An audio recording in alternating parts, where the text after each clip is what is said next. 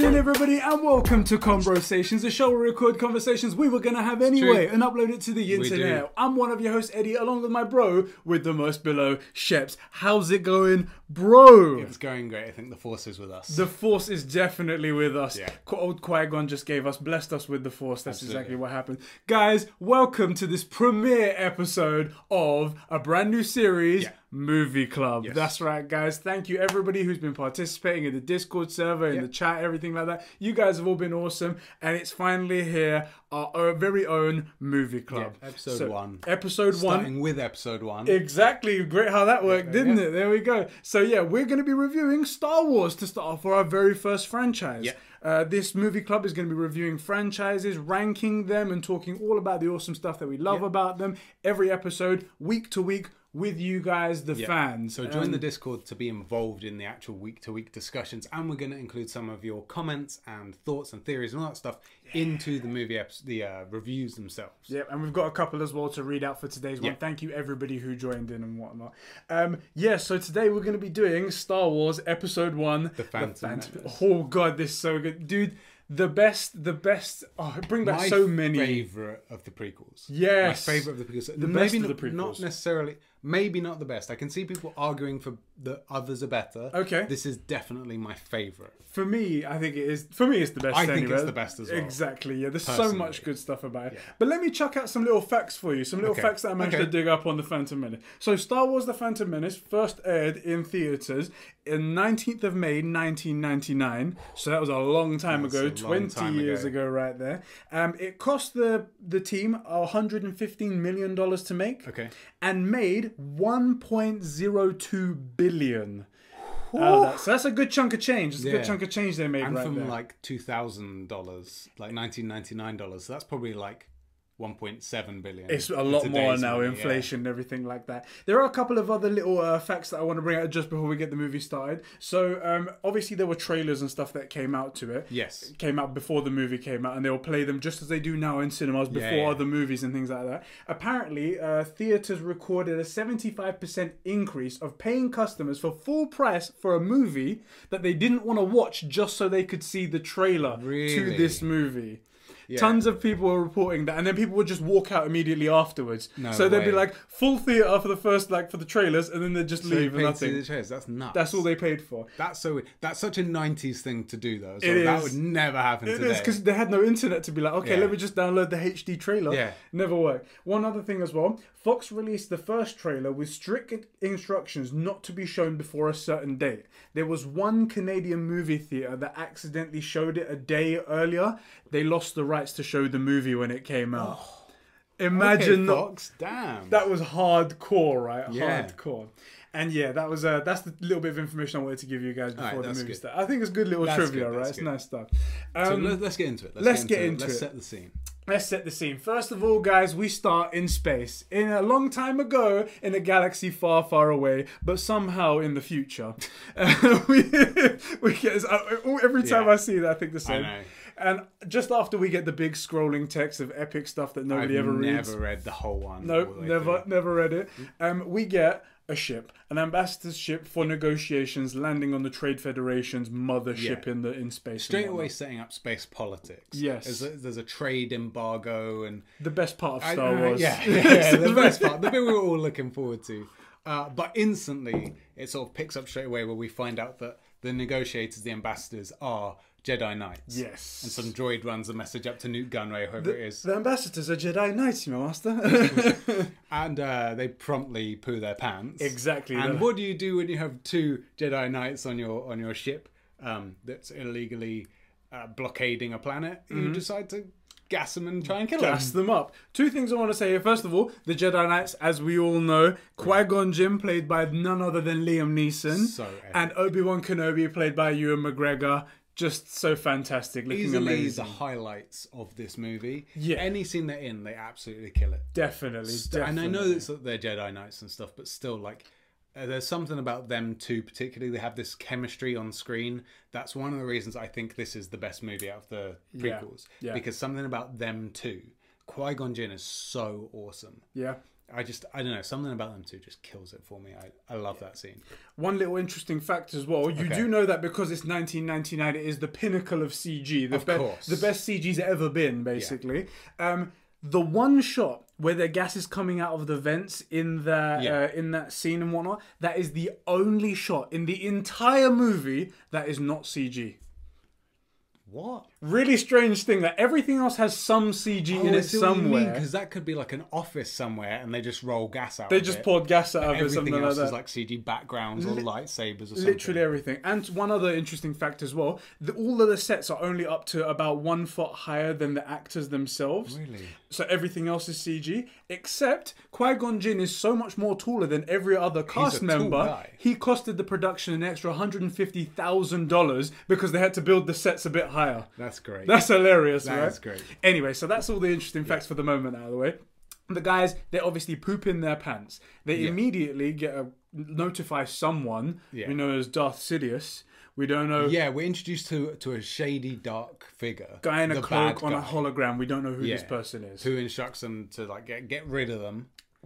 And negotiations break down. Exactly. And they decide, gas the room. But not just that, we're going to send droids down to destroy the whatever's left. And we get introduced to probably the best droids in the world. Roger.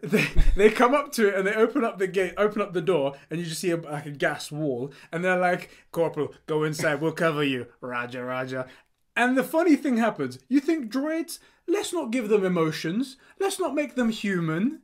Let's just... And he goes up and he sees the lightsabers when they pop up. And they go, uh-oh, blast them. It's like... This is something I wanted to address, actually, which was that one of the reasons you would have a droid army is it's okay to kill robots because they're not people. Yeah. But throughout the entire movie, they're humanizing the robots, like not just R2-D2 and C-3PO. No. But like these guys, they're mass-produced droid robots intended to kill people in battle. Right. But they're also comedically incompetent, and it's like, why go for the droids and then make them personable? Yeah, it's like, okay, you're gonna make them. We'll make them a robot to do everything. Yeah. No, but maybe we should put some human elements in there as well. So like the doors open, the green like dioxin is in the room, and then you just see the blue, the green. Oh, the robots put their whatever robots wears under it. Blast them! Roger. And it's the most epic scene. There's that scene where Obi-Wan just comes bouncing out and like dual kicks. Yeah. I love that. I love that shot. It's great. Ridiculous, but I love it. It's amazing. And it's just chopping down droids, murking every single one. None of them can touch them. One of the lovely touches from this movie, which I like, is that when they cut metal, it's like melted. Yes. Which is a touch we didn't really get a lot of from, like, things sparked, but that was that. And because everything's CG, you can just add CG molten metal. Yeah. So I love that. And then they head off to the bridge. That's right. Yeah, they head off to the bridge. So they can actually get the Viceroy, and so they can force these negotiations of a treaty they're supposed to do. They get there, the door's locked. One of the most iconic scenes in cinema. Yes. I genuinely believe this is one of the most iconic scenes in cinema, where Qui-Gon, like, the door shuts, and so he starts, like, slicing his way through it, you know? Just... it's so good. And it's coupled with the best score as well to any movie. The classic John Williams score that he does. The music. Yeah. The music, and he's so calm and determined, which is kind of intimidating as well. He's like, I'm going to cut through these blast doors. Exactly. And when I get in here, you're going to be negotiating. And just before, the guys are the Viceroy guys, they go, I want droidicas up here at once. Where are those droidicas? And to this day, I don't know. Are they called droidicas, or are they called what we find later when they come rolling up? Master Destroyers. Are they called destroyers, or are they called droidicas? Both. It depends. I swear to God, it depends. But I love it. I love everything. I also, when those droids roll up, and then they stand up, which was cool. Yes. And then they put up deflector shields. Bobber shield. That was so cool. So cool. I absolutely love everything about that scene. From the dioxin to them, like, force sprinting, I guess, because they just disappear. Yeah, there was like one thing where they're like, they're shield generators, and they just go whoop to the side and they're gone. And I'm like, whoa, what's going on? A bit clumsy with the CG. I will say, PNG pull. we have done a little bit of editing and stuff, so we tend to notice a few of these things. But there are people out there like Corridor Digital that have gone through that. We're not going to touch it, but we will mention when it looks clumsy. So they sprint off. And then I think the next scene is we see them dropping down from a vent. Yeah, they go through a ventilation shaft and they see what looks like an army of droids being prepared to land somewhere for invasion and whatnot. And they happen to be orbiting Naboo at that time. Exactly. And Obi-Wan credits Qui-Gon for being like, the negotiations were short, Master. Yeah, they were short, Master. You're right. And so they stow away on board on the ships. Yeah, separate ships, they meet up later. The next real scene is we see that the army has landed on Naboo and is starting to surround the capital city, right? Which is where we meet probably the second most iconic character in the entire Star Wars franchise. We bump into none other than Jar Jar Binks. So, that's right. Just so everybody's on the same page, the army has landed. They're on Naboo. The Jedi have stowed away on the ships. Yeah.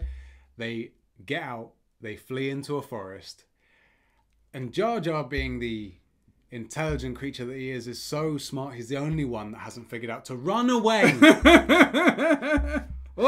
And somehow he manages to get directly in the way of Qui-Gon Jinn, that he has to like tackle him and lay him to the ground while the fucking thing flies over their heads.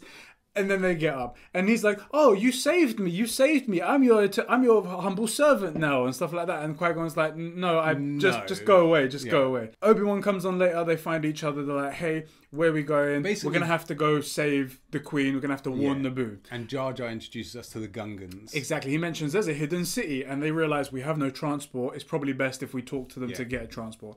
They find a lake. And they all start diving. Yeah, the Gungan city is underwater, which I have to say is one of the most gorgeous, most well-designed cities. I absolutely love that shot where they come over there's like a cliff, an underwater cliff, if you call it. They come over and there's this like bright, lit-up city of like bubbles. Yes. Yeah. Oh, it's such a great scene. It's great. And the way they land as well, like it does seem very cool. It does seem like they are underwater.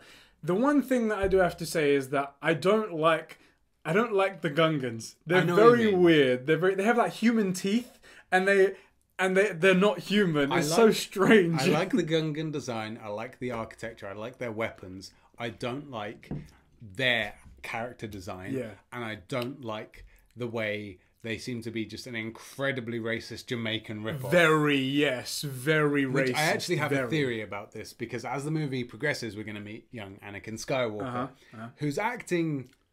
The child acting is not great.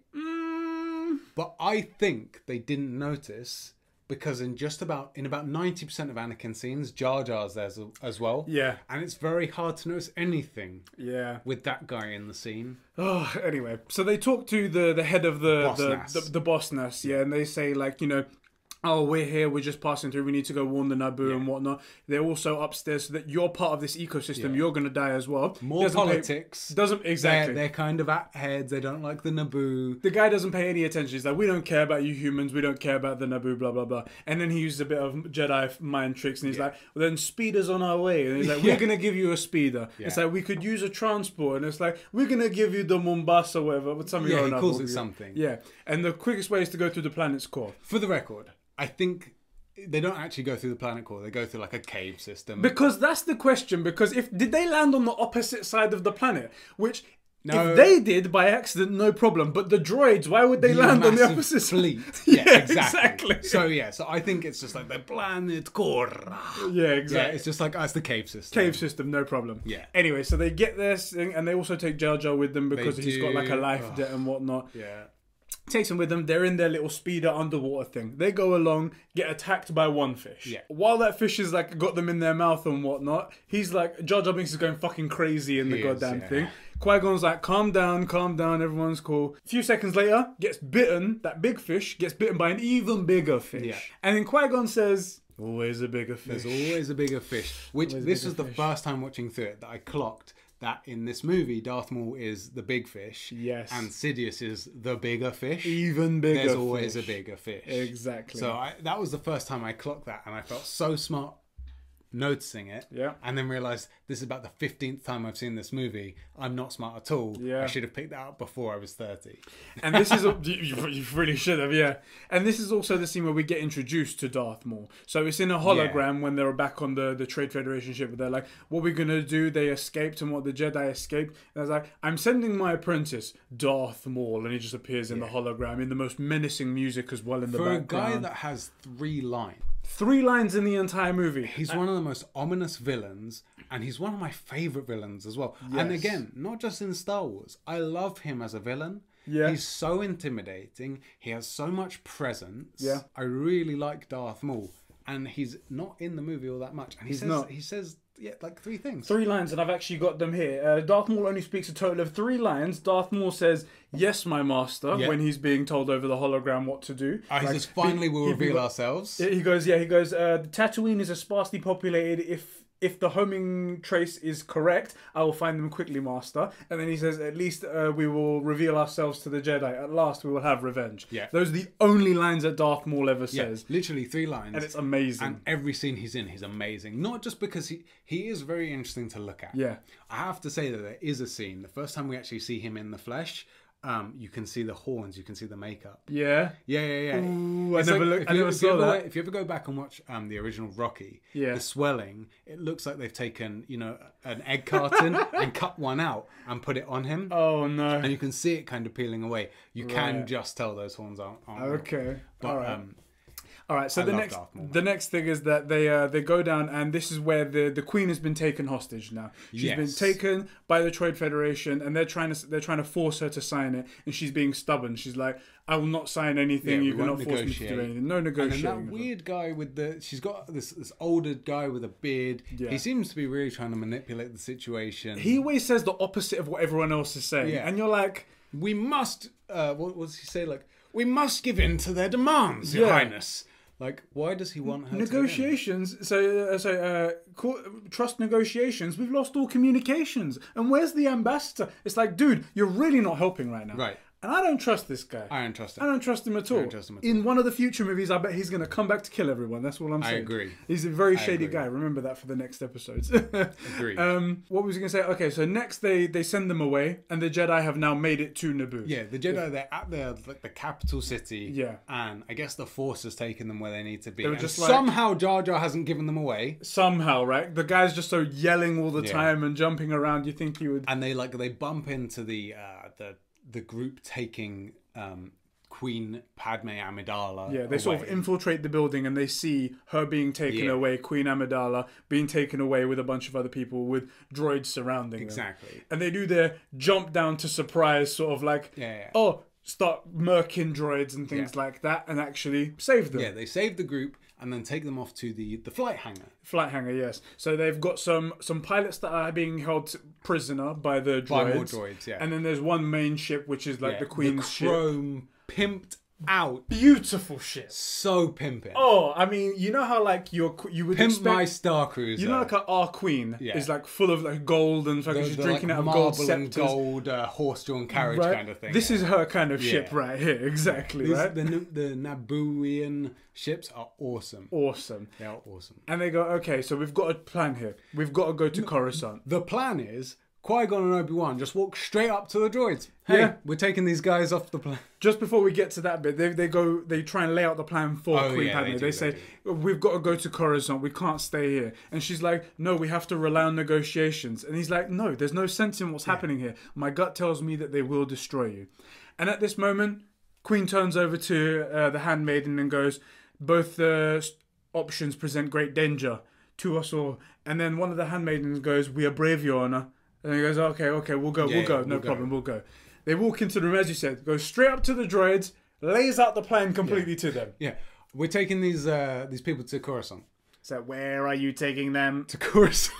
That doesn't compute. You're under arrest. Where are you taking them? We're taking these people to Coruscant. Where are you taking them? To Coruscant. To Coruscant. Oh, God. And the way he's like, wait a minute, that's not allowed. Doesn't You're under arrest. Yeah, that's what I'm saying. Why go with robots and make them so human? It makes no sense. Make them God. human. So there's another lightsaber fight, which is great. We steal the pimpin ship. I say steal. We take the pimpin ship and fly off to... right out there. Where do they go? So they try and get out of the planet. And this is the funny thing to me. A planet, spherical, literally infinite directions in which to flee. Yes. However, they somehow fly directly at the ship of Trade Federation ships. Yeah. And they go, okay, there's the There's blockade. a blockade, and it's just a ring. Yeah, it's just a You ring. could go I don't get it. They start getting shot immediately on their way to Coruscant. They get hit, which brings down their shields, and that's when we get introduced to the astromechs, which are R2-D2 and all the other friends and whatnot. They all come out, try to repair the ship, and they're like, if the droids can't fix the ships, then we're going to be sitting ducks. They're losing droids one by one, getting shot up. Which, it's interesting how close they managed to come to this enormous ship. Hit these tiny little droids. It's like they were aiming for the droids and not the ship. And it's like, you could have just hit the ship by now. Anyway, R2-D2 saves the ship. It's actually a very tense scene. It's quite cool. Yeah. Very tense. At the last minute, just sort of like pushes the right thing. Connector, and they can like jump to light speed, basically. Bypass the main power drive. That little droid did it. And it's like, great. Anyway, they shields up by maximum. They fly away. They manage to get to it. This is again, we just said about why make the droids so human and stuff. Yeah. They then summon the Queen and everybody to come and recognize how well this droid did. The droid shouldn't care. It's a droid. And R2-D2 has a ton of personality, but we don't know that yet, right? They bring him in to be interviewed by the Queen of a planet. Yeah. To be like, this droid did really well. And then the droid's proper like little bow. Yeah. So it's cool. Anyway, they manage to get out. They realize they don't have enough power to get all the way to Coruscant. They're going to have to make a stop and make repairs. Yeah. They decide to stop on a planet called Tatooine because it's not run by the Trade Federation, but it does have gangsters' huts, they call them. Yeah. Right? So like Jabba the Hutt and stuff like that. It's a pretty bad place. Not just because it's like an outlaw planet, but it's a desert planet. It's got 2 suns.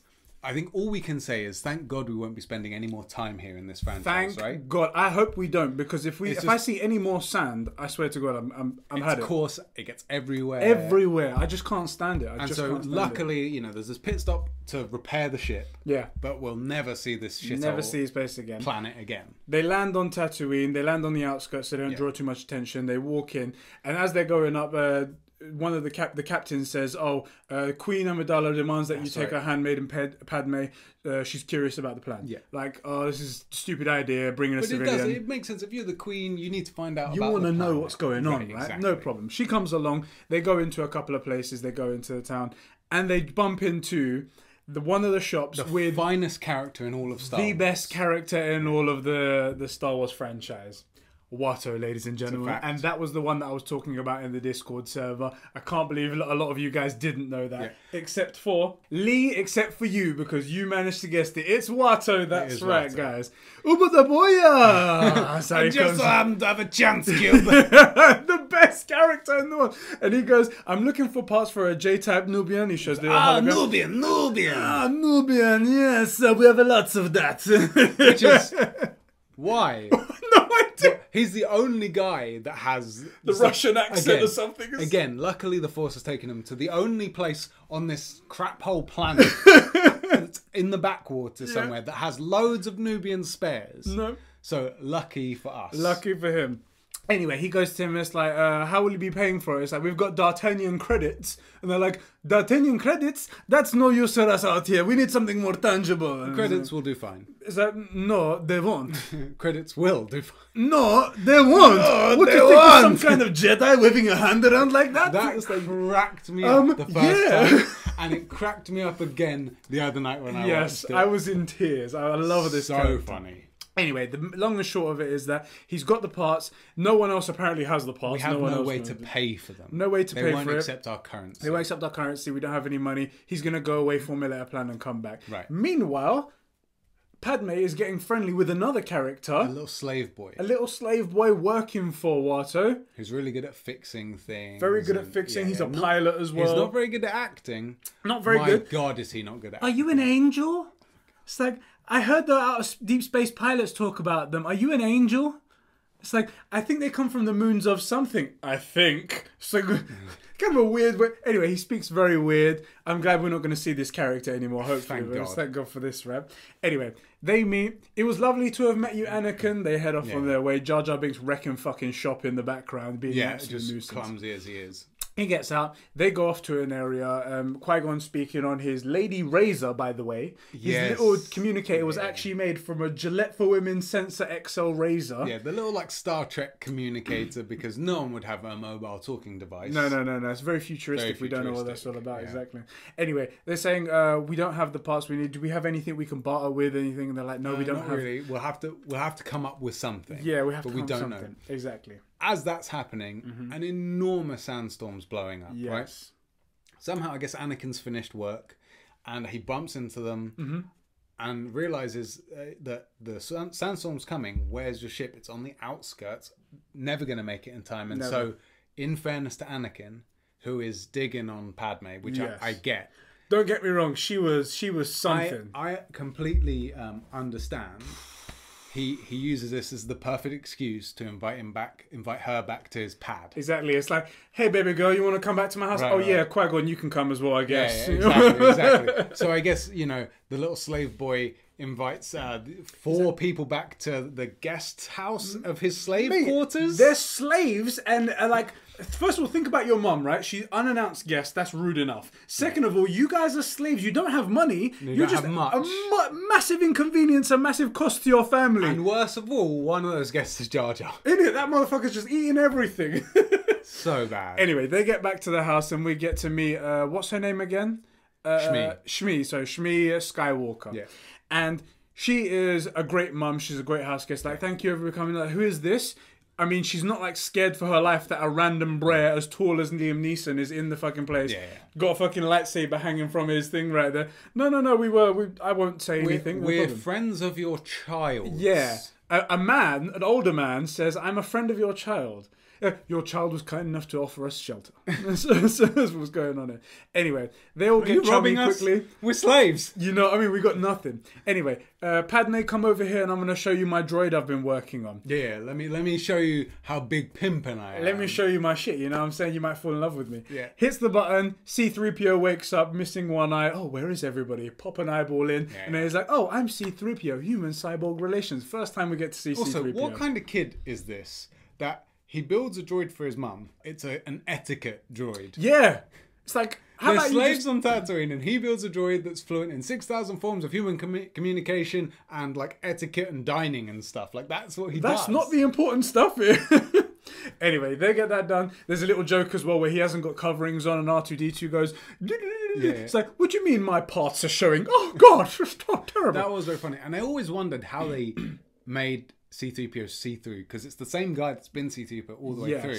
It's clever puppetry. Yeah, clever puppetry. I think actually it's him in a blue suit wearing the suit. Yeah, in front. It's behind it. Yeah, he's like that. Yeah, it's really, really so fucking to get well his done. Movements right. Exactly. But it's very good, and he's obviously brilliant. Brilliant actor. He's been all the way through. So the next scene is we're stuck in this slave quarters. Yeah. And so Qui-Gon's a bit curious about Anakin. The boy and whatnot. And he starts like questioning Shmi, like, what's the deal with the kid? So first of all, it's because the reason why he gets that is because he starts asking questions like, "Oh yeah, they're eating are you dinner?" A Jedi? Yeah, they're eating dinner. They're eating dinner. He's like, you're a Jedi Knight, aren't you? He goes, why do you think that? Because you have a laser sword, which they never mention lightsaber in the entire movie. They only ever say laser sword. And he goes, maybe I stole it from a Jedi, killed him and stole it from a Jedi. And he's like, no, you can't kill no one can kill a Jedi. So I wish that was so. That's an interesting point, because in the original movies, in 4, 5, and 6, it's very obvious that George Lucas, they don't actually know what's happening in the story. So, for example, Obi-Wan, when he meets Darth Vader, he calls him Darth as if that's his name. Mm-hmm. Right? Like, they don't know that Darth is a title yet. Yeah. Right? And they do call things lightsabers and laser swords, and it seems like they don't actually have a set for what's going to happen. It changes over time. Yeah, it gets more fleshed out as things go on. So 4, 5, and 6. What are you talking about? I don't know what you're talking about. Never mind. What's that movie? I don't know. Yeah, so after that, he basically lays out the entire thing. We're on our way to Coruscant. Yeah. We're stranded here. We've got no way to get the parts that we need. What can we do? Right. Anakin sees his chance because he's a down on his luck racer. Exactly. He goes, you guys could enter in the pod racing because everything revolves around gambling over here, and then you guys can do that, and the winnings will be more than enough to pay for it. And Mother's like, no, I die every time you do it, blah, blah, blah. They end up working out. They go, yes, we're going to do this. That's right, because this is how Qui-Gon starts to get a hint that there's something odd about this kid, because he says, I'm the only human in the galaxy that can do this pod racing. Because he says pod racing is very fast, it's very dangerous, and Anakin's like, I'm the only human that can do it. Yeah.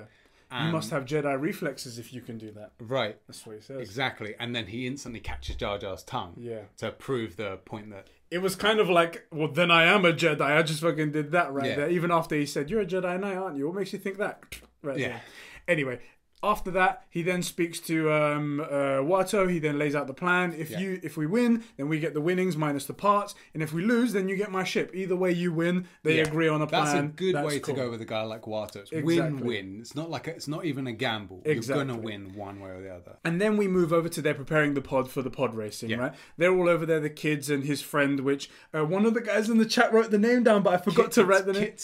Kitzner something or another. Something like that. And I love how you remembered that name because it's such a fucking Z-level character. We're going to jump ahead a bit here. That kid and that weird little alien kid, when Anakin wins, it's the most awkward celebration. And then like they don't know if they're going to high five, and then the one's like, It's so awkward. The child acting in this movie is horrendous. Awful. Anyway, while they're doing their thing and they're preparing the pod, Shmi and Qui-Gon, they have a word with each other asking who is his father, who's the boy's father. Qui-Gon's curious now because this kid is... He's incredible at building stuff, right? Like he built C-3PO, he's built this pod racer. He's the only human that can pod race. Reflexes fast enough to pod race. And he asks the question, who is his father? And Shmi, like one other notable lady that we know about 2019 years ago that made up the same lie just to get out of a one-night stand, was like, there was no father. I carried him, I birthed him, I raised him. Right.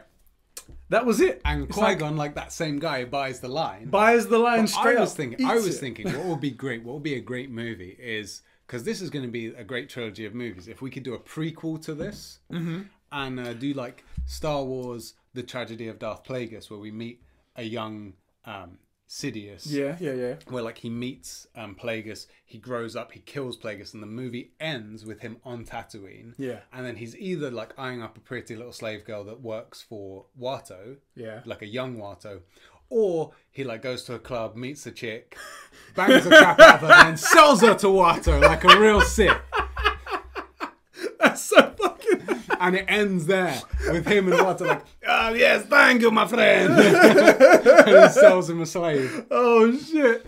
Oh man, that would kill me.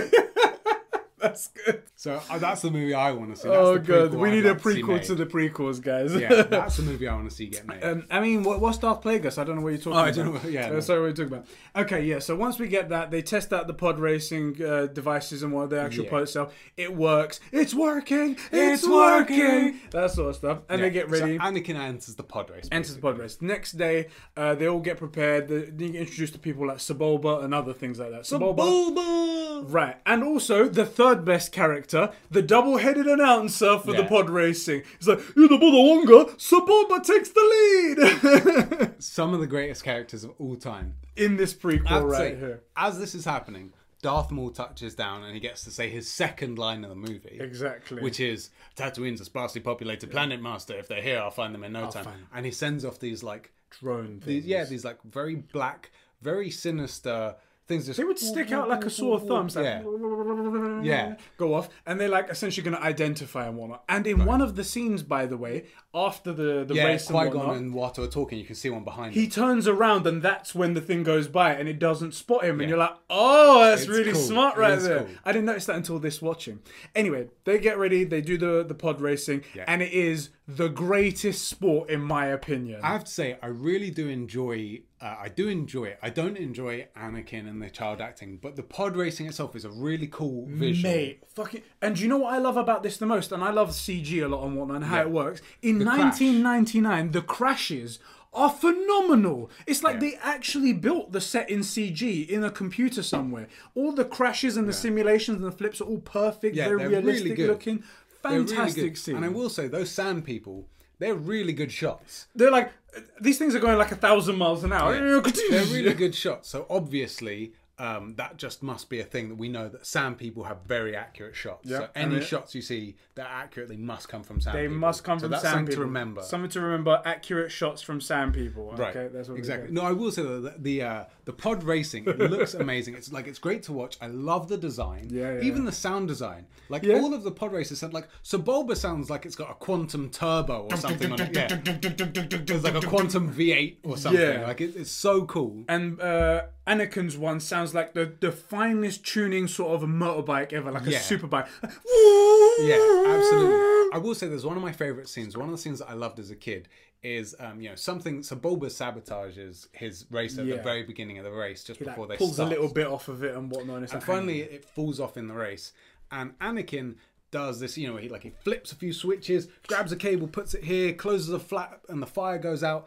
And then you see on this diagram, it's all these symbols you don't understand, but you see these two things, one's full and then it transfers over. And it's like half power, it's not enough. I don't understand any of it, but I always thought that was the coolest thing. It was so cool. It was the best. And you're like, what's he going to do? And he starts flicking sort of like an ignition switch. He flips the same switch like 4 times. In it, pushing buttons and whatnot. And he does it again later as well. And I still enjoyed it a lot as an adult. I just loved watching it. So cool. Again, everything, Anakin, he sucks. But this scene...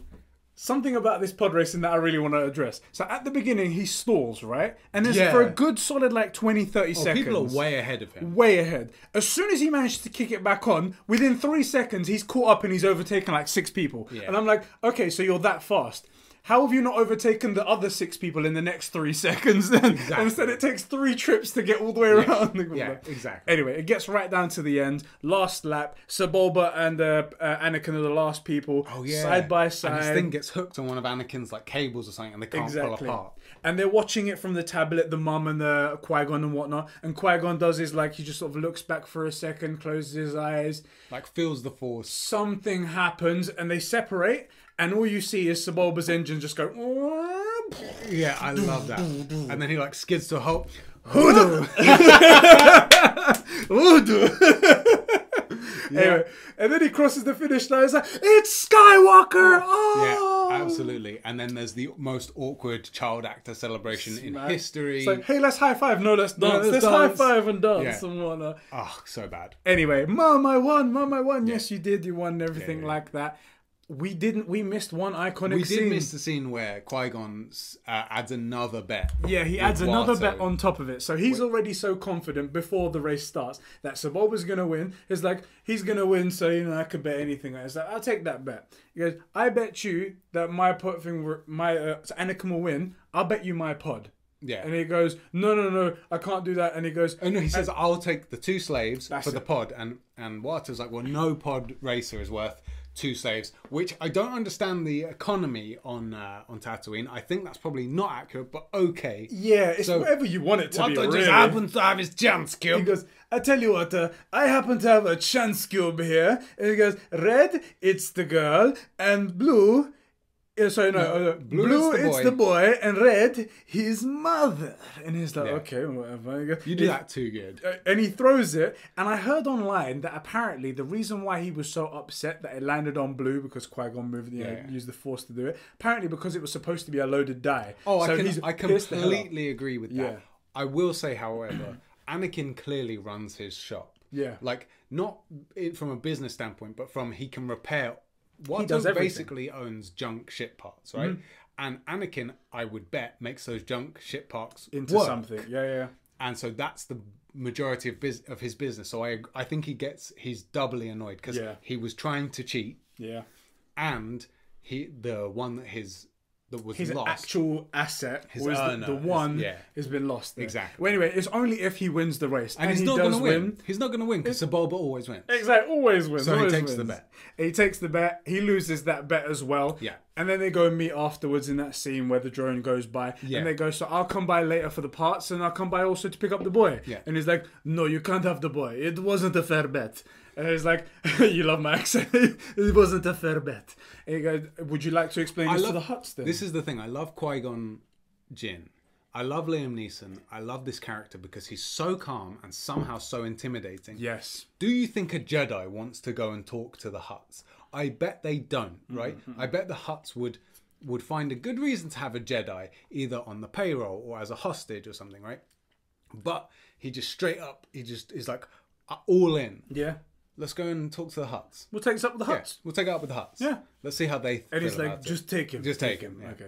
Anyway, so he goes along and he breaks the news to Anakin. Is that I managed to get your freedom. You're no longer a slave. And he's like, yay, Mum, did you hear that? And Mum's like, this past is yours now. You get to be whatever you want to be. I hated all these things. And the moment he goes away, he's like, but what wait. about Mum? Yeah. It's like, is my mum free too? It's like, I tried to bargain, but I wouldn't have it. You know, he's like, I don't want to go without you, Mum. Fair enough. He's like a 10-year-old. He's a little slave kid, boy, right? I guess. But the thing is that he's always like, before that, his mum was asking, it's like, what do you want to do? This is your choice. He's like, I want to do it. I've wanted nothing more. The other thing and is, then 5 minutes later, no, I can't would do you it. ask a 10-year-old what they want for dinner? Like, because I'd always have Right? picked ice cream or chocolate cake. Like, sometimes you gotta make a decision. What do you want for breakfast? Lasagna. It's like, no, fucking kid. Exactly. Anyway. So they leave and they start heading towards the ship. For some reason, they're running to begin with. And this is where, if I was Anakin, the movie ends. Because Qui-Gon turns around and realizes that Darth Maul is on his, like, epic, like... the sickest hover bike you've ever seen. Which, by the way, when we see him get on that thing, he just drives straight off a cliff. Off a cliff? He's a nutter. Out of nowhere. Guy's just like, I'm taking it. I don't care. I can do whatever. So they're running to the ship. Qui-Gon obviously gets a feeling from the Force, turns around and he says, Anakin, drop! And if it was me, You'd he'd be like, "Ships, what? drop!" And I'd be like, why? Splat! Right? And he just sort of Anakin just drops on his straight face. down.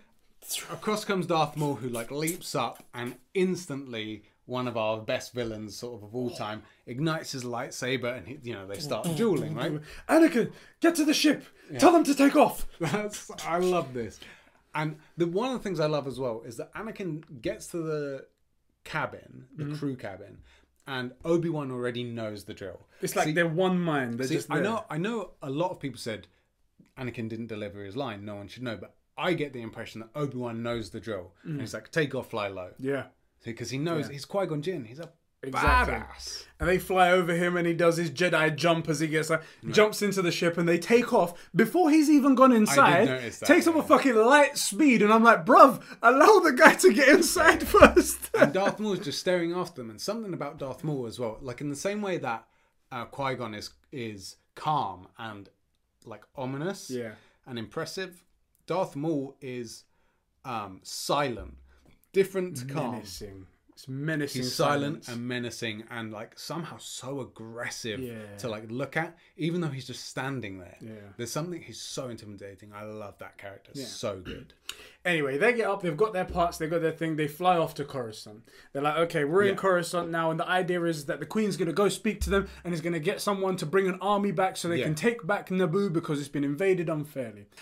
They get there and they meet the Chancellor of the Law Room and they also meet Palpatine for the first time. I will say, there is a scene that kind of makes us feel for Anakin on the ship. He's a little kid and he's cold. In space. And the handmaiden Padme, she like helps him. And, he obviously like really was quite attached to her. I mean, obviously this is never going to work out. He's a kid. She's a royal handmaid. They'll probably never see each other again. If you said handmaiden, it'll be okay, but royal handmaiden, they're okay. I kind of exactly. So they'll never see each other again. But he gives her like a little keepsake, and we're like, oh, he's a sweet kid. He'll bring you good fortune, that kind of stuff. Right, and then we get to Coruscant. Yeah, they land there. They're like greeted and whatnot. We hope we can sort this out. Palpatine seems to be genuinely like on her side and seems to be wanting to help her out. This guy is a good egg. I'm getting a good vibe. He's doing his best to explain the situation, to work out a way that we can get this resolved as quickly as possible. He's clearly on team Naboo. Team Naboo. He's very knowledgeable and his knowledge is very useful for the Naboo. Yeah. I trust him. He's a good guy. He's a trustworthy guy. Exactly. It's good that we have this guy and not the dude from the planet. Mate, he's a bad egg, I'm telling you. If we see him again, he's going to be doing something That reminds bad. me, we completely forgot. He sent a trap message to the ship. He's like, the death tolls, what was it? Like, the death tolls uncountable. It's like, you must contact us. You must contact us. So they can trace them and kill the Queen. That guy's bad, I'm telling you. Trust Bad that news. guy, but thank God we got this Palpatine dude who's on side. Thank you. It's good that we finally have someone that's not a Jedi that we can trust. Right, basically. I'm gonna get a T-shirt printed Team Palpatine. I agree. There we go. And then we go. Then we move along, and they discuss the inner politics of the Coruscant and whatnot. I will say, bizarrely, this is one of the few things that actually is quite well planned out in the Star Wars thing. Yeah. Annoyingly, they don't plan out like Obi-Wan didn't know that Darth wasn't a name, in the future that hasn't happened yet.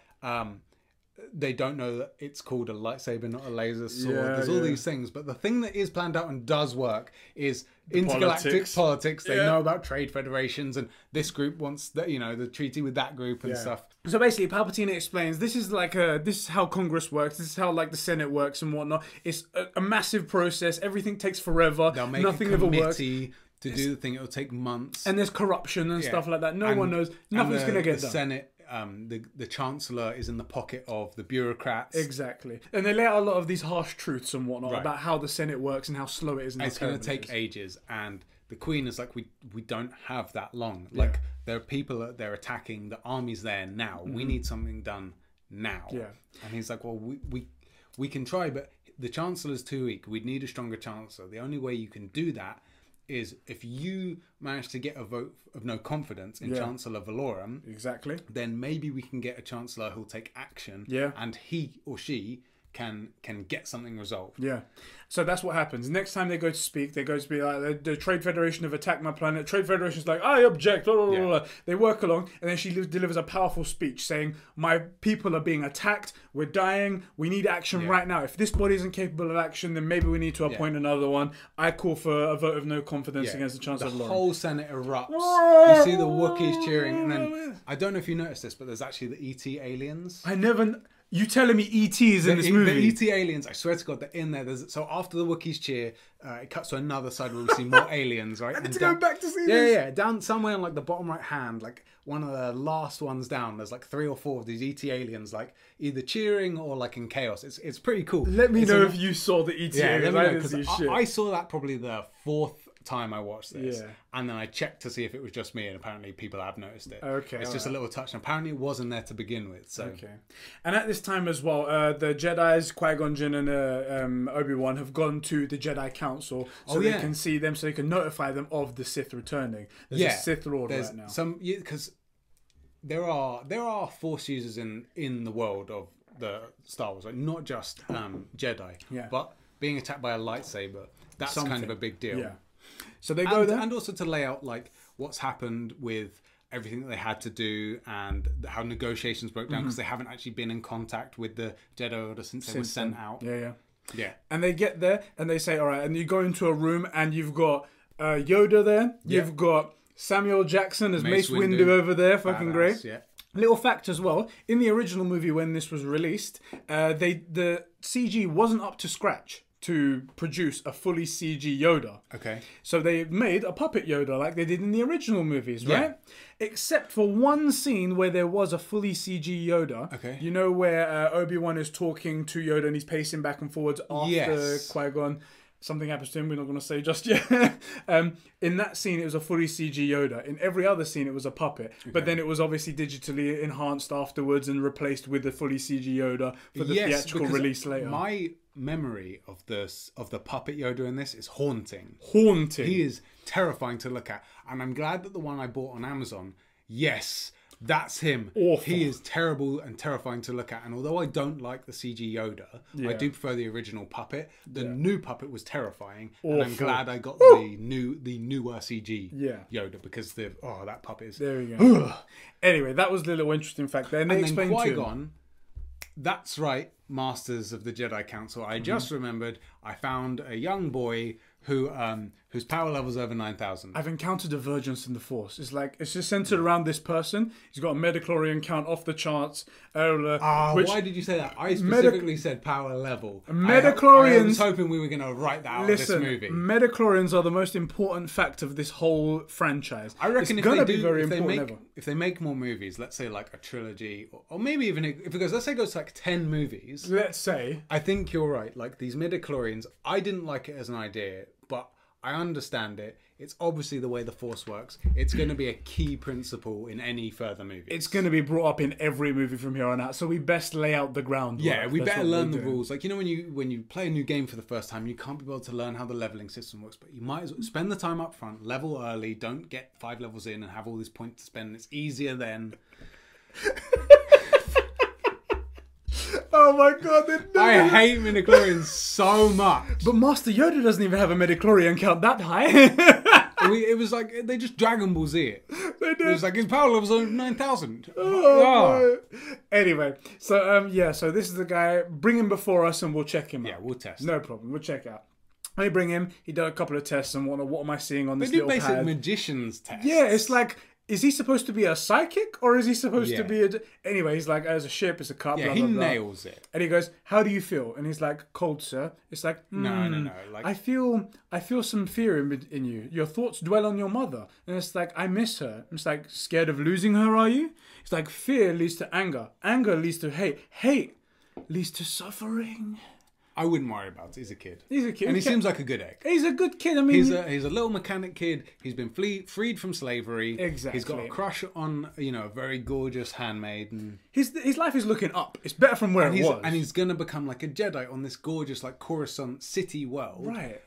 We don't have to worry about it. Exactly. Anyway, they go like, I sense much fear in you, and they give him a weird look. And well, there's this terrifying puppet. And Samuel L. Jackson, like, use the Force, motherfucker! It's like, get this motherfucking Force off my mother. Anyway, they go on. They continue. The Queen goes, oh, I can't wait for this and whatnot. After they find out that Palpatine is one of the nominations to become Chancellor of the Law Room. Oh, yeah. She goes, this is taking way too long. My people are dying. So I have to go back. We're quite fortunate because one of the guys that gets the nomination, which it's a surprise to be sure, but a welcome one. A welcome one. Is that Palpatine's up for the nomination for Chancellor, right? Yes. Which is great because we like him. Which is great. He's on Team Naboo, which is the important thing, and he knows what needs to get done. So if he gets it, actually we're okay because Chancellor Valorum was too weak anyway. Yes. So anyone's better than him. Anyone. But now we have the shot that Palpatine could be the guy. Palpatine's our guy. We trust him. He knows what's up. This is a solid guy, right? Exactly. Here. And if he gets it, which I mean, look, it's still up for debate. Yeah. But if he gets it, which I mean, we'll have to trust in the Force. The galaxy's going to be a far better place if he does get it. That's right. what we know for sure. All the decisions, and he'll say, "Look, right now we need to save Naboo. Let's get this done." Exactly, and that's what we need. And so while that's going on, we now have the chance that not only do we get a stronger Chancellor, but that Chancellor's Palpatine. Thank the Force. Thank the Force. That now the Queen can say, "Okay, we're going to leave this up to you guys." Right? Palpatine can at least advise the new Chancellor if he doesn't get it.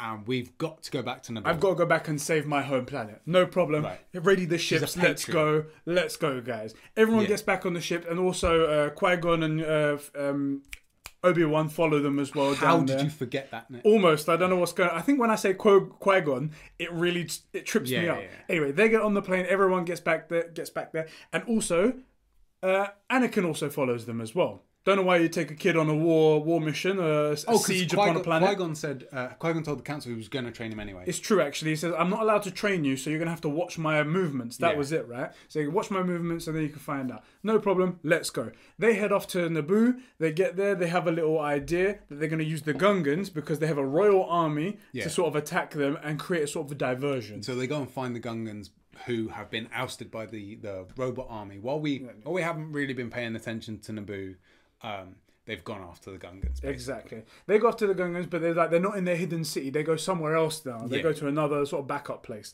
And they go, okay, we need to beg them to help because they need to cause a diversion while they grab the Viceroy. Because without the Viceroy, they're lost and confused, they say. Yeah. No problem, that's like a good plan. It's like the mothership kind of deal. Yeah. Destroy the mothership, it all falls apart kind of thing. They got their plan, that's cool, that's amazing. Yeah. They then go along and they go, okay, so I'm going to plea as the Queen for this guy's help because we need him so badly. Yes. We can't do it without him. They get there. They go, okay, would you help us? She gives a big speech first. She's like, we've come here to seek you out, to bring you out. And then at the moment, one of the handmaidens pops out and goes, Your Honor, I wanted to speak to you in person. She just speaks straight to Boss Nass. Like the handmaid just walks out. The guy's like, who the fuck is this? And she goes, I'm Queen Amidala. This is my handmaiden, my protection, my loyal bodyguard. Yeah. And at that moment, it flicks in your head the entire time when they're in a public place. Yeah. Padme, who is the actual queen, Yeah. is pretending to be a handmaiden, and one of the handmaidens pretends to be the queen. Because the queen's the target. Because if she gets shot, then it's just the handmaiden that gets killed. And you want to hear some interesting facts? Go on then. What is one character that looks like Natalie Portman? Sorry, one actress that looks like Natalie Portman? Go on. Keira Knightley, would you say? I could say, yeah, with makeup and In stuff. my like, opinion, yeah, I've confused the two a lot. And a lot of people on the internet, I say, confuse a lot of people. I could see it with the amount of makeup that Queen Amidala when gets. she wears it, right? Yeah. So here's two things. One, when Padme is Queen Amidala, when Natalie Portman actually becomes Queen Amidala, they digitally changed her voice to make it sound a little bit deeper. And Yeah, they do. They can make it she sound has like different, a regal, like Batman voice. Exactly. And they kept switching her between one handmaiden specifically, who was played by Keira Knightley. Keira Knightley was in this movie, and I didn't even know. I never knew that. There are whole websites devoted to finding out in which scenes is it Keira Knightley or Natalie Portman. I did know that it was that same handmaid. Yes. They are always changing, and there are times where Padme is Queen Amidala, and it's the handmaid that's Queen Amidala. And so I have noticed that, and I did know it was the same one all the time, but I didn't know it was Keira Knightley. It was Keira Knightley. And with the makeup, I can see, because Keira Knightley has a very distinct jawline. Yeah, squarish jaw. But because their voices are the same, and because of the amount of makeup, I didn't know that. That is cool. Whenever they're handmaiden, they wear like a hood so you can barely see their face. Their face is only about this much. Unbelievable. It's incredible. Cool. It's incredible. And so the only person that hasn't figured out what's going on at this point is Anakin, who's completely in the blue. He's like, what?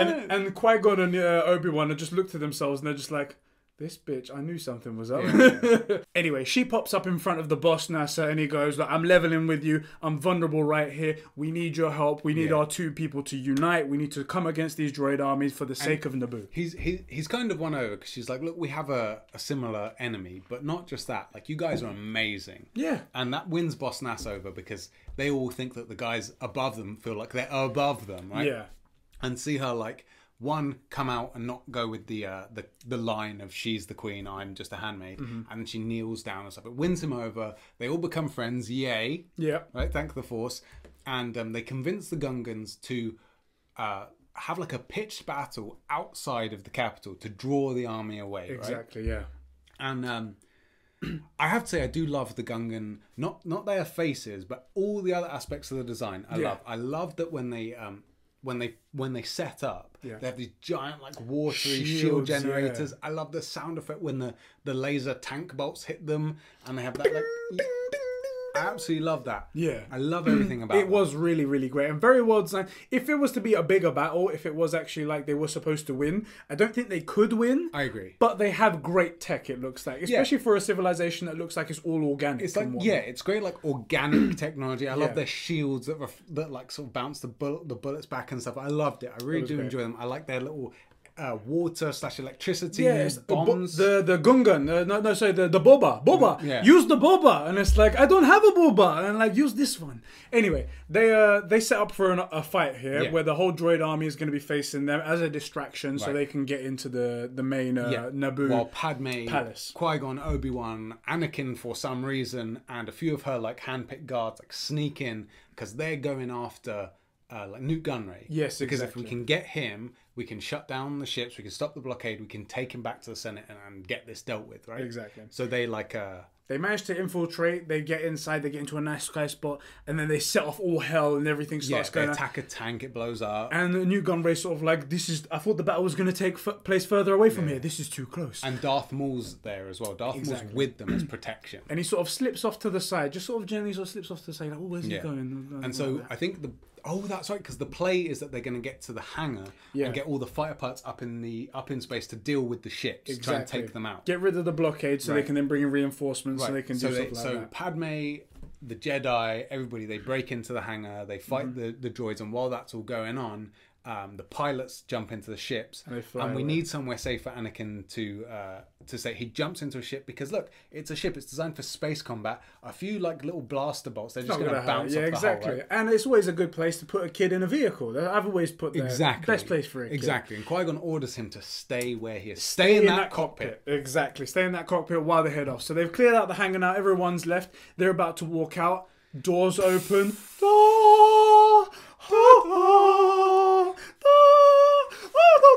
And there is Darth Maul in the hood, just standing there. And then Qui-Gon's like, "We'll take care of this." Yeah. And they're like, "We'll go the long way." They shoot off. Qui-Gon and Obi-Wan square up with this unknown Jedi. In unison, they take off their robes. They're just sort of like, it's right, left, drop, pull out the lightsaber. And I was like, oh my god, that's so cool. And then Darth Maul, he's kind of a ninja. Like, he flips his oversized lightsaber around. And it ignites. And then it ignites again. And I still lose my shit. Mate, it's the every best. time. And it was the first time we've ever seen that in a Star Wars movie, right? That all the lightsabers are one blade. Yeah. And here's a dude who's basically like got a laser bow staff kind of thing. Like a proper like Shaolin monk kind of thing. It's so cool. So damn cool. And so starts one of the best fights ever. It would take you, 7 movies with lightsabers. At least. To come up with another fight scene as good as that. Say, like, maybe around a throne room or something. Exactly. Right? I would, with multiple people. Loads. You'd need tons of people. And an amazing, weird chemistry between two people. Exactly. I don't know what would... It would take... Can't imagine. It would take, like I said, a cinematic universe to present another lightsaber fight as good as this one. Exactly. I do want to say, something about Darth Maul is that he's so...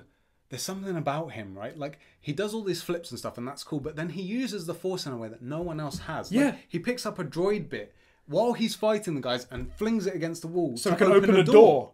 It's so cool. The dude's a freaking badass. Yeah. I absolutely love everything about this scene. Unbelievable. This scene is the best, in my opinion. I love this fight scene more than any fight scene in Duel of the Fates is one of my all-time favourite songs. When you play... We're big fans of Battlefront 2, the game. It has had a bit of a bumpy ride, but playing it is a lot of fun. Playing it is a lot of fun. And despite Darth Maul being a good villain to pick, he's not the best. Like, you would be better off with Kylo at the minute, or Darth Vader, or whoever. But when you spawn in and Duel of the Fates plays, and you get the spinny thing, it's so satisfying. Good. So satisfying, that's right. I love this villain. This is one of my best movie fights of all time in any franchise ever. And then basically they have this rolling duel between the two of them. It goes through the three of them. Through the hangar, it goes through what looks like a platform room with vertical lights. Don't know what that's for, but it's for something.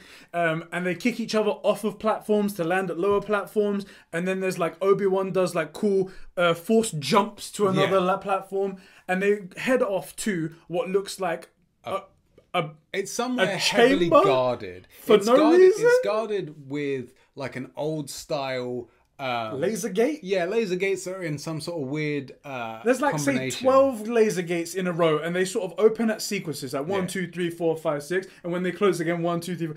What is in this room that needs to be guarded like that? No idea, because what's actually in the room is just a bottomless pit. A fucking hole. It's just a hole. I have to say, one of the things... It's not even a Sarlacc pit. I mean, what's a Sarlacc pit? Yeah, I don't know. No idea. I've never heard of that. One of the things I love about this duel, because, so like you said, Obi-Wan gets kicked off down to another ledge, and he ends up on a very low bit of ground, and manages to get up and then jump back up to the level that Qui-Gon and Darth Maul are fighting on, but they're further ahead and they head towards this laser door area. You can just see in the background him running with his lightsaber. And he's sprinting to catch up. And one of the things I love about this duel as well is that it continues twice through the laser fields until they end up with Obi-Wan's stuck waiting for the laser doors. It's like the gates open before the last one. Darth Maul gets cut off, and then one laser gate closes between, and then Qui-Gon's right between, and then all of them close, and Obi-Wan's right at the end, so he can't make it. And one of the things that I love as well, which I mentioned, that Qui-Gon's calm and Darth Maul's silent, and they're both very intimidating, but for different reasons. Yes, Qui-Gon's so calm because he's such a badass, and Darth Maul starts like prowling like a tiger, like he's hunting back and forth, and he's staring at him like. But the cool thing is they both turn their lightsabers off. No need for that yet, because they're both calm. And they both know they are the baddest mamma jammers in the galaxy. Just wait. Once his doors open, what does he do? Sits down. He just starts meditating. And he starts meditating. He's like, yeah. He's like, I'm gonna get calm, become one with the Force, murder this Red Fool, and then help the Queen. You know, like he's so calm. And Darth Maul's just there, like, okay, I'm gonna wait for these doors to open. I'm gonna murder these 2 Jedi, and then I'm gonna do whatever my master tells me. I'm gonna eat some chicken wings, whatever goes on. Exactly. Like, he's silent. Qui-Gon's calm, but they're both so imposing. I absolutely love this. Then the doors open, and they start fighting, and they fight through the last of the doors and into the chamber. Yeah. Obi-Wan sprints to catch up, but the last one just catches him. Which is a bit annoying. Do you know what I really love about this bit? Before the gates open, it's like they both sense when it's going to happen. Obi-Wan senses it first, and then... It's because it starts... It starts at the other end. It's almost like he's like, he pulls out ignites his lightsaber, and then you see Darth Maul do the same thing, and then it opens. I'm like, whoa, these guys are fucking awesome. Anyway, they start fighting, and he watches Qui-Gon fight in that moment. Yeah, it's a badass fight. Somehow, Maul's got this really weird movement, like he flips, and he jumps and stuff in a way that, like, I think they're all a match in terms of their lightsaber skills. Saber skills. Yeah. But Darth Maul's got this really bizarre movement. And he has the fact that, you know, the one lightsaber could be pointing away, but there's another one pointing towards you. And he gets the best of Qui-Gon Jinn. He's through the chest. Yeah. No! It's like, it's almost like Obi-Wan sees exactly where his mistake was. Yes. Like, because all the way through, he's like, yeah, cool, no problem, I'm watching. And then he sees one wrong move, and you see this look on his face, like... And then he gets his arm knocked up, and then that's when it just goes straight through his chest, and he's like, no! One of the things, though, a lot of people don't know this, but Obi-Wan is actually I think he's the most talented swordsman, or saberman, or whatever, of the Jedi. In the later movies, they kind of say it's someone else, but we don't know about no later movies, so we're not going to say anything like that. Well, who do they say? They say that Anakin goes, if you was to spend this much time on your vehicles choosing skills more than you do on your saber skills. He says you'd rival Yoda, Master Yoda, or do you reckon because he's not alive, he doesn't count? Well, no, but not that. But he says you'd master rival Yoda. That doesn't mean Obi-Wan's not better than Yoda. True. It just means that he's using Yoda as a good example. Solid point. So I accept that. Yeah. Anyway, so he does that, and then there's this moment where, like, he's now Darth Maul's looking at Obi-Wan because I've just killed your master. Yeah. And this is what's coming for you. Yeah. You're dead, mate. In that time, Anakin has somehow managed to make the ship that he was in start up. Some of the guards are still in the room and they're being attacked by droidekas. Droidekas, but they're no match for the blasters that are on these ships. So he's pressing buttons. R2, we need to help them. And the ship, like... I have to say, why do the Naboo fighters look like taxis? He's in a space taxi. It's true, yeah. You know? They look cool, but yellow? They do look cool, but they are in taxis. So he gets it on and he starts shooting them, but it's on autopilot. And it starts taking him up to the battle scene. Who was the guy that configured autopilot to that big thing in the sky? It takes him up to the battle scene, which, okay, luckily... If I remember correctly, he's the only human that can pod race. Exactly. So he's quite the pilot. He's the best pilot in the galaxy. That's what he is. Anyway, he gets up there. He starts like, oh, what's going on? R2, take this autopilot off. It's going to get us both killed. He takes him off and he does some light tricks and he gets around. Do a barrel roll. Exactly. And he manages to get inside the ship's hangar. No one else has considered get inside the ships that the shields stop lasers and bombs, but... And seeing as the guns are on the outside, let's get inside. So I guess he crashes in the ship. Yeah, everything overheats, he goes, and whatnot. Then all the droids start running towards him and he's like, oh, they're about to go up. At that moment, boom, everything just turns right back on. And he fires off a couple of missiles that just so happen to be... Right to the power reactor. Yeah. And then you got that weird monster thing up in the control room and it's like, there seems to be something wrong with the main reactor, sir. And it's like, nothing, that's impossible. Nothing can get through our shields. Yeah. Anyway, it's all messing up. There's explosions happening. Let's get out of here. They fly out. He basically pod races his way out. Now this is pod racing. Yeah. Oh, God. Beats the explosion. He gets out and look out of the hangar. One of ours. Yeah. Woo! Yeah. Oh, awesome. Yeah. Forget about all the other TIE fighters that are going around and stuff like that are going around here. Cut. Yes. Back to the best fight we're ever going to see. At that moment, gates open up. Obi-Wan is filled with rage at this moment. You can see it in his face. As far as Jedi's come. Exactly. There's a like they're at level 2. The thing is, I would say this is the point where Obi-Wan's decided this guy's gonna die. Yeah. Right? Where a Jedi Jedi do kill people. That's the thing, right? They have laser swords, but like they're told capture this guy. Yeah. Or stop him. We need to find out who the actual bad guy is. And Obi-Wan's decided this guy dies here. This guy just dies.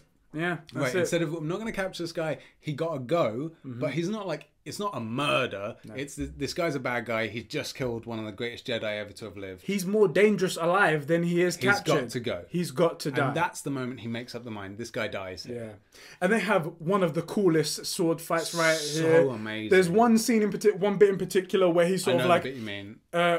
Darth Maul pulls one side of his lightsaber and then pulls it to the other side, and Obi-Wan's sort of standing sideways, and he goes like that to block him, and I was like, oh! And it's so fast because he's going, because Darth Maul can hit angles that Obi-Wan can't, so Obi-Wan's way like quicker. He must be. Yeah. It's such a great fight.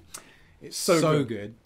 And at one point, he gets the better of him. Maul gets the better of Obi-Wan. He knocks his lightsaber out of his hand, and he pushes him over the edge, and he just about holds onto this one thing that's sticking out of the whole Sarlacc pit, whatever we call it. And his lightsaber's gone down the infinite pit of infinite droppage. Yes, exactly, down there. And he's looking there, and Maul's kind of like toying with him. He's like, he's throwing sparks. Like if he could reach his fingers, he'd be stepping on them. Exactly. Right. Luckily, though, and he got that look in their face where he's just like, he's looking at him and he goes, yeah. And then they're looking, and you see Obi-Wan look over to the side. Feels that Qui-Gon's lightsaber's up there, and luckily. Because of force abilities, right? Because you can jump and stuff, it doesn't matter if you're the high ground or the low ground. Oh yeah, the high ground isn't a thing. It's not really a problem because you can force jump, you can force push and pull and stuff. Exactly. So luckily, Obi-Wan being the low ground warrior that he is, yes, exactly. He force I guess pulls himself up and jumps as well, flips over in the same time, pulls the lightsaber in midair, ignites it and whack. And all you see Darth Maul is just like, it's just a what? That's not supposed to happen. And then he falls. And the thing that I absolutely loved in that scene is he comes apart. Splits into two. One bit starts flipping sideways. And that's it. You know, the guy's dead. There's dead. No way. No one survives that. You'll never see that guy again. And drop down an infinite pit of infinite dropping. You'll never see that guy again. I promise you. Promise you will never see that guy again. And at that moment, he goes over to his boy Qui-Gon. He goes, Master, what's wrong? And he's like, no, you can't die. You can't die. And it's like, it's too late. It's too late. Yeah. It's like, the boy... He is the chosen one. Promise me you'll train him. Train him. He's like, yes, Master. Yes, I'll do anything for you. And that moment he slips away.